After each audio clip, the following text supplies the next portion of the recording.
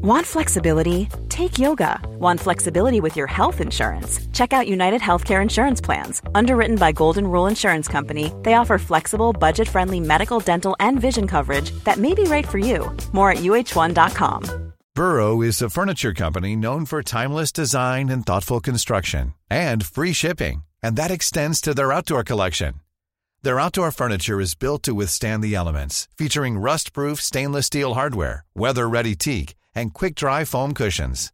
For Memorial Day, get 15% off your Burrow purchase at burrow.com/ACAST and up to 25% off outdoor. That's up to 25% off outdoor furniture at burrow.com/ACAST.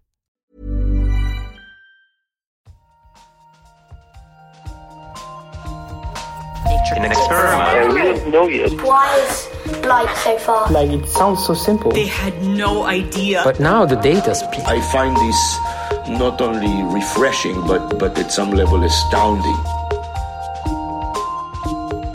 Nature. Welcome back to the Nature Podcast.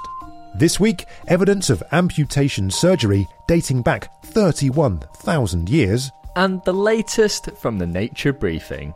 I'm Nick Petrichow. And I'm Benjamin Thompson.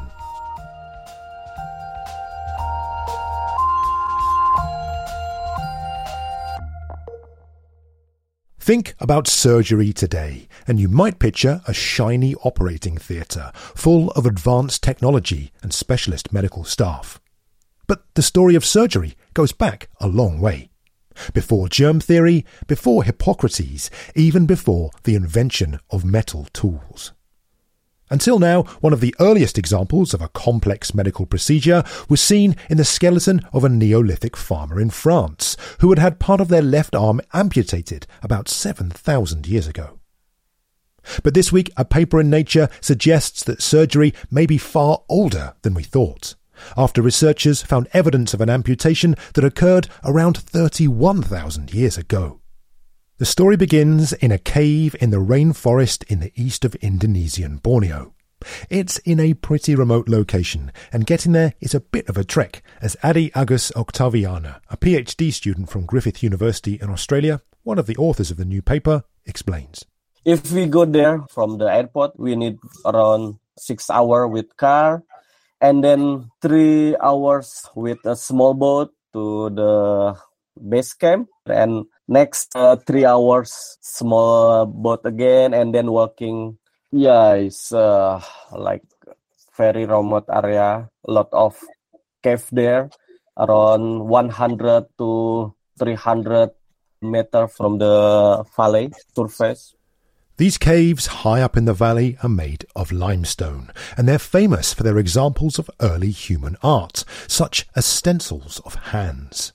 In some of the caves, this art has been dated as being potentially 40,000 years old. The cave Adi and his colleagues were working in is called Liang Tebo.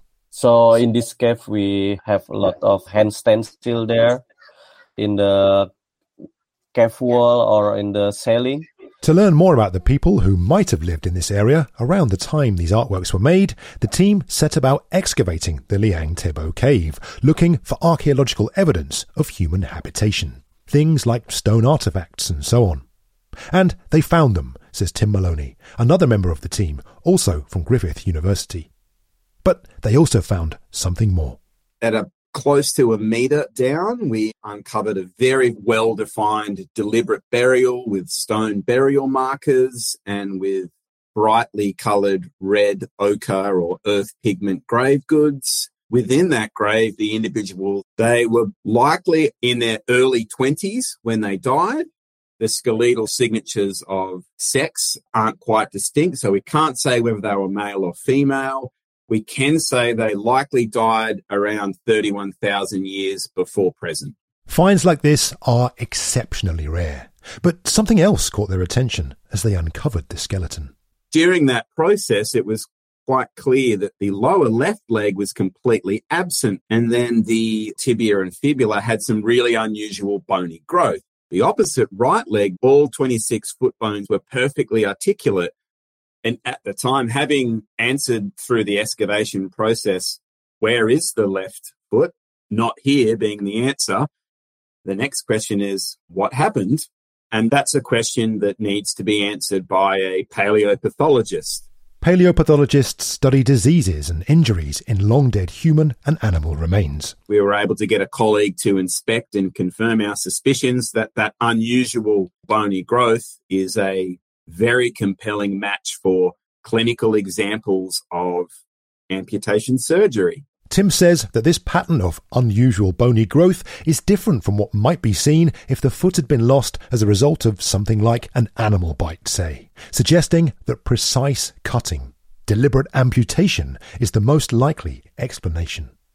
And what's more, the fact that any extra growth was seen on the leg bones at all shows that the person must have survived having their foot removed. Based on clinical comparison, a minimum of 6 to 9 years of healing has occurred, which means that between 6 to 9 years prior to their death in their early 20s is when this occurred. So somewhere potentially in the order of 10 and 14, perhaps that age bracket is when they had the amputation surgery. We cannot say what caused an injury to encourage or require that procedure. However, it does imply that the people that conducted it clearly had mastered a range of complexities associated with it, but they were also aware of the importance of conducting it. Amputation is complex, and in addition to a detailed knowledge of anatomy, its success in modern times is largely thanks to antiseptics and antimicrobials that prevent deadly infection. But even though this surgery was performed thousands of years ago, the team found no evidence of infection at the amputation site. It's difficult to know why, but Tim thinks where the person lived may have played a key role. This is occurring not only in an area of this amazing rock art, but it's part of the Earth's tropics, which is also home to today, and very likely when this individual lived, some of the highest biological diversity on planet Earth. The plant diversity harbours a great many botanical resources with antiseptic and antimicrobial properties, supports the case that the surgeons probably had a good grasp of botanical resources to support this successful surgery. Tim says his colleagues are looking at things like seeds and charcoal samples uncovered at the site to see what they might reveal about any plants used to prevent infection. They're also looking for evidence of what sort of tool might have been used to remove the foot. Charlotte Roberts, an archaeologist from Durham University in the UK, has written a News and Views article about the work. She suggests that the find might mean our presumptions about the origins of surgery might need a bit of a rethink. The thing that struck me most was evidence for surgery 31,000 years ago. Astounding, really. And to see it in a skeleton, an intentional burial in a cave. I mean, it's really quite rare in my field to see direct evidence for treatment of disease or injury. It's so long ago that it challenges the view that medicine was really late in coming to societies. Everyone thinks it really developed when people started to farm and live in settled communities. But this just challenges that idea. We have this assumption. Charlotte suggests that the fact that this surgery happened and that the person receiving it lived for several years afterwards provides some insights into the communities living in this area at the time. Whatever they were treating this person for with that amputation, they felt they needed to intervene. And it just really indicates that they were a caring society because they cared for that person during their life and they cared for them when they died and carefully buried this individual in a cave. And that, for me, just shows that care has been with us in our societies way back 31,000 years ago up to the present day. Quite what form this post-surgery care looked like is something that Charlotte is interested to know. There's another question too. Was this a one-off event, or were practices like this common in this area? The absence of written records and scarcity of well-preserved skeletal remains makes this difficult to answer right now. Although lots of questions do remain, Adi, who you heard from at the start, says this find is important as it sheds new light on what life was like in ancient Borneo and who the people who made the paintings in the cave thousands of years ago may have been. The finding of a skeleton of 31,000 years ago is amazing because we can understand how prehistoric people living, how they survive in the jungle of East Borneo. I think it's incredible for Indonesian archaeologists. We have the proof of the people who living with the early art itself. That was Adi Agus Octaviana there from Griffith University in Australia. You also heard from Tim Maloney, also from Griffith University, and Charlotte Roberts from Durham University in the UK. To read the paper and the News and Views article, look out for a link in this week's show notes. Later in the podcast, we'll be hearing how the James Webb Space Telescope is improving our understanding of exoplanets. That's in the briefing chat. Right now, though, it's time for the research highlights with Shamini Bundell.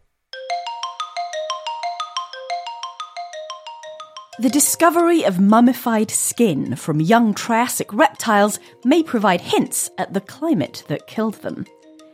Around 252 million years ago, at the end of the Permian period, climate change, thought to be caused by volcanic eruptions, led to the largest mass extinction event in the Earth's history. While looking for clues as to what the climate was like in the early Triassic, just after the mass extinction, researchers uncovered the remains of 170 four-limbed animals in South Africa's Karoo Basin.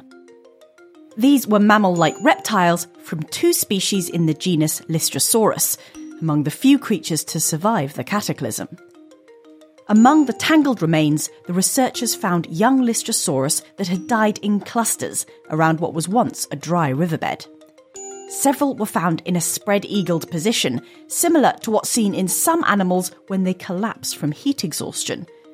Two of the fossils also had what appeared to be mummified skin, which probably formed through rapid drying after death. Together, this evidence points to a mass die-off of young Lystrosaurus owing to heat and water shortages, suggesting that in the aftermath of the Permian extinction, the Triassic climate underwent periods of drought. Read that research in full in Paleogeography, Paleoclimatology, Paleoecology.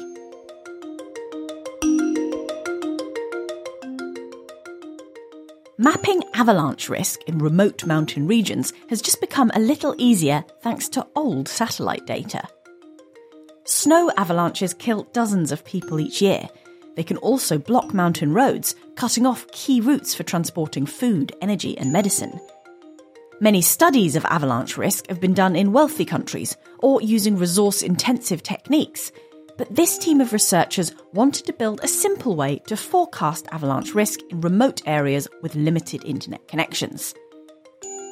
To do this, they compiled a collection of satellite images of northeastern Afghanistan, taken between 1990 and 2021. By mapping snow patches which remained on the ground late into melt season, the scientists could identify places where avalanches had occurred, even if nobody had noticed them at the time.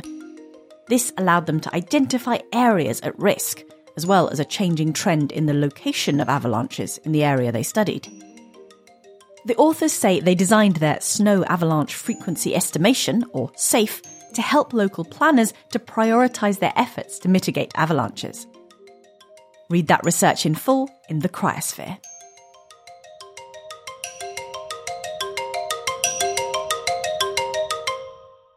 Finally on the show, it's time for the briefing chat, where we discuss a couple of articles that have been featured in the Nature Briefing. Ben, what have you got for us to discuss this time? Well, I've been reading an article in Nature that's looking at the ongoing flooding in Pakistan and why these floods have been so extreme this year. The worst this century, in fact. Yeah, I've certainly heard about these. They've made headlines across the world, so I guess take me from the start. What's going on here? What's happened with these floods? Well, let's give some context here then, Nick. So currently, at least a third of the country is underwater. 33 million people have been displaced and more than 1,200 people have been killed. And of course, our thoughts go out to everyone who's been affected by these events. And researchers have been looking at what factors have been contributing to these floods being quite so devastating. And it seems like one of the main factors is likely the extreme heat waves the country has been experiencing this year. And extreme heat is something we talked about on the podcast a few weeks ago. And in Pakistan, between April and May, temperatures were over 40 degrees Celsius for prolonged periods in many places. And on one day, one city recorded temperatures over 50 degrees Celsius. Now, obviously, when I think of heat waves, they're huge issues, but I don't immediately understand how that leads to flooding. So why do hotter temperatures lead to this sort of flooding? Well, warmer air can actually hold more moisture. And meteorologists warned that the extreme temperatures would probably result in above normal levels of rain during the monsoon season, which runs from July to September. But there are other things at play here as well, Nick. So researchers are saying that the intense heat also looks to have melted glaciers in northern mountainous regions, increasing water flowing into the Indus River, which runs the length of the country. It's not necessarily clear yet how much water, but certainly another factor at play. And also the heat waves have actually coincided with an area of intense low pressure, which has brought intense rain to coastal provinces. So there's a lot of unusual factors here. And this all has been exacerbated by the early arrival of the monsoon period. So the effect of it all is that Pakistan has received 3 times its average annual rainfall for the monsoon period so far. And some provinces have had 5 times that average. So obviously there are these huge floods.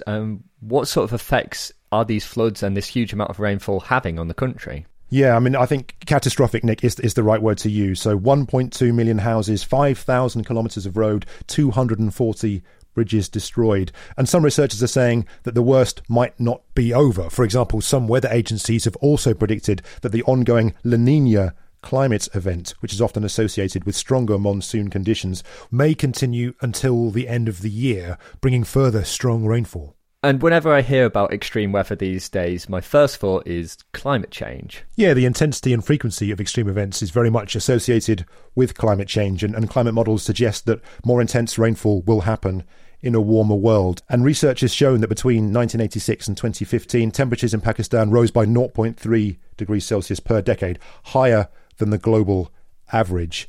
But researchers and public officials are also saying that other factors are probably at play here as well, such as an ineffective early warning system for floods, poor disaster management, and a lack of drainage and storage infrastructure. So there's an awful lot going on here. And as I said, our thoughts go out to everyone affected by the ongoing floods. But let's move on with the show this week, Nick. And what have you brought for this week's briefing chat? Well, this week I've been reading a couple of articles in Nature that are about the James Webb Space Telescope's efforts over the past couple of weeks to look at exoplanets and figure out what's going on with them. Yeah, so exoplanets then, these planets orbiting distant stars, are something we've covered on the podcast a few times, and it's something that I'm very excited about in general. But what's the James Webb Telescope telling us about them in this instance? Yeah, so one of the aims of the James Webb Space Telescope was to look at exoplanets, and it was now kind of exciting to see what it's able to do. So in the first of these studies that I wanted to discuss, it was actually taking an image of an exoplanet, and that's pretty interesting because it's able to do it in a way that other telescopes haven't been able to do before. So normally when you're looking at exoplanets, the star's light can sort of blow out the planet and you're not able to see it in much detail. But the James Webb has got infrared sensors, so it's able to take these pictures in infrared, and that basically ramps up the contrast between the star and the planet, so you're able to get a better image of the planet. So yeah, the James Webb has taken a picture, which to me looks like a couple of pixels, but scientists were very excited about, of this exoplanet with a fun name, HIP 65426b, that they say is similar to Jupiter, but hotter and younger. Right, okay, and why is taking a picture of a hot young Jupiter in infrared quite so exciting then? Well, it's exciting because it shows what the James Webb Space Telescope can do.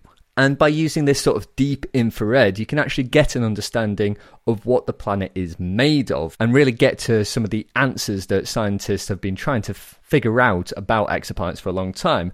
Which brings me on to the second story that was in Nature, and this was about an exoplanet that was spotted that had carbon dioxide on it, which is the first time that's been seen on an exoplanet. Right, so I know that looking at the atmospheres of exoplanets is something that researchers are super interested in and are very keen to do in high detail. And is finding CO2 then quite an exciting thing? It is exciting because this exoplanet, which also has a fun name, WASP-39b, it's been looked at in the past using different telescopes, and there have been hints of carbon dioxide, but it's never been conclusive. But now, with this new data coming from James Webb, it seems like there's a really nice peak on the graph that they have that shows that there's CO2 present there. And what's kind of the broader context of this then, Nick? Well, it's boosted confidence that James Webb will be really useful for exoplanet studies.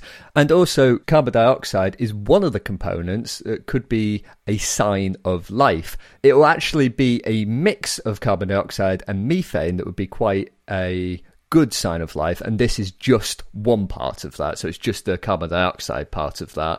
And now scientists have seen that there is this carbon dioxide here. They can start to come up with ideas and theories as to why it's there, because you would think that a planet like this, a planet similar to Jupiter, would have a similar composition to the star it is orbiting, but that's not the case for this planet, and it's also not the case in our own solar system.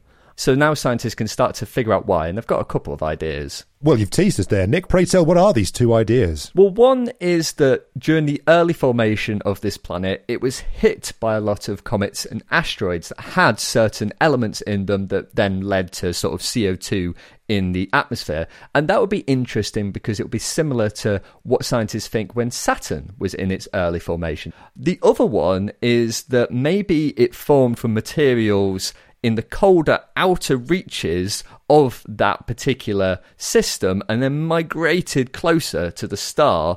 And then when it got closer to the star, some of the different elements were blasted off, which would have concentrated heavier elements and then led to more CO2 in the atmosphere. So it seems like there's questions then about the origin story of this CO2, but the fact that researchers can now think about answering these questions with the telescope must be quite exciting for them. Yeah, the researchers interviewed for the articles were really excited about these findings because it really shows what James Webb can do. Well, Nick, I'm sure we'll be talking about a lot of science that comes from the James Webb Space Telescope in the forthcoming months and years. But for the time being, let's leave it there for this week's Briefing Chat. And listeners, for more on those stories and where you can sign up for the Nature Briefing, look out for links in this week's show notes.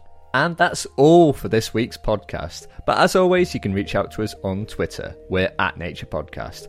Or you can send us an email to podcast@nature.com. I'm Nick Petrichow. And I'm Benjamin Thompson. Thanks for listening.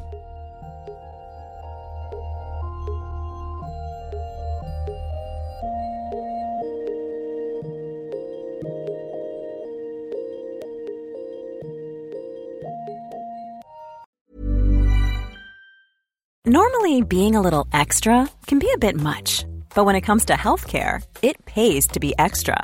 And United Healthcare makes it easy with Health Protector Guard fixed indemnity insurance plans. Underwritten by Golden Rule Insurance Company, they supplement your primary plan, helping you manage out-of-pocket costs without the usual requirements and restrictions like deductibles and enrollment periods. So when it comes to covering your medical bills, you can feel good about being a little extra. Visit uh1.com to find the Health Protector Guard plan for you. Normally, being a little extra can be a bit much. But when it comes to healthcare, it pays to be extra. And United Healthcare makes it easy with Health Protector Guard fixed indemnity insurance plans. Underwritten by Golden Rule Insurance Company, they supplement your primary plan, helping you manage out-of-pocket costs without the usual requirements and restrictions like deductibles and enrollment periods. So when it comes to covering your medical bills, you can feel good about being a little extra. Visit uh1.com to find the Health Protector Guard plan for you.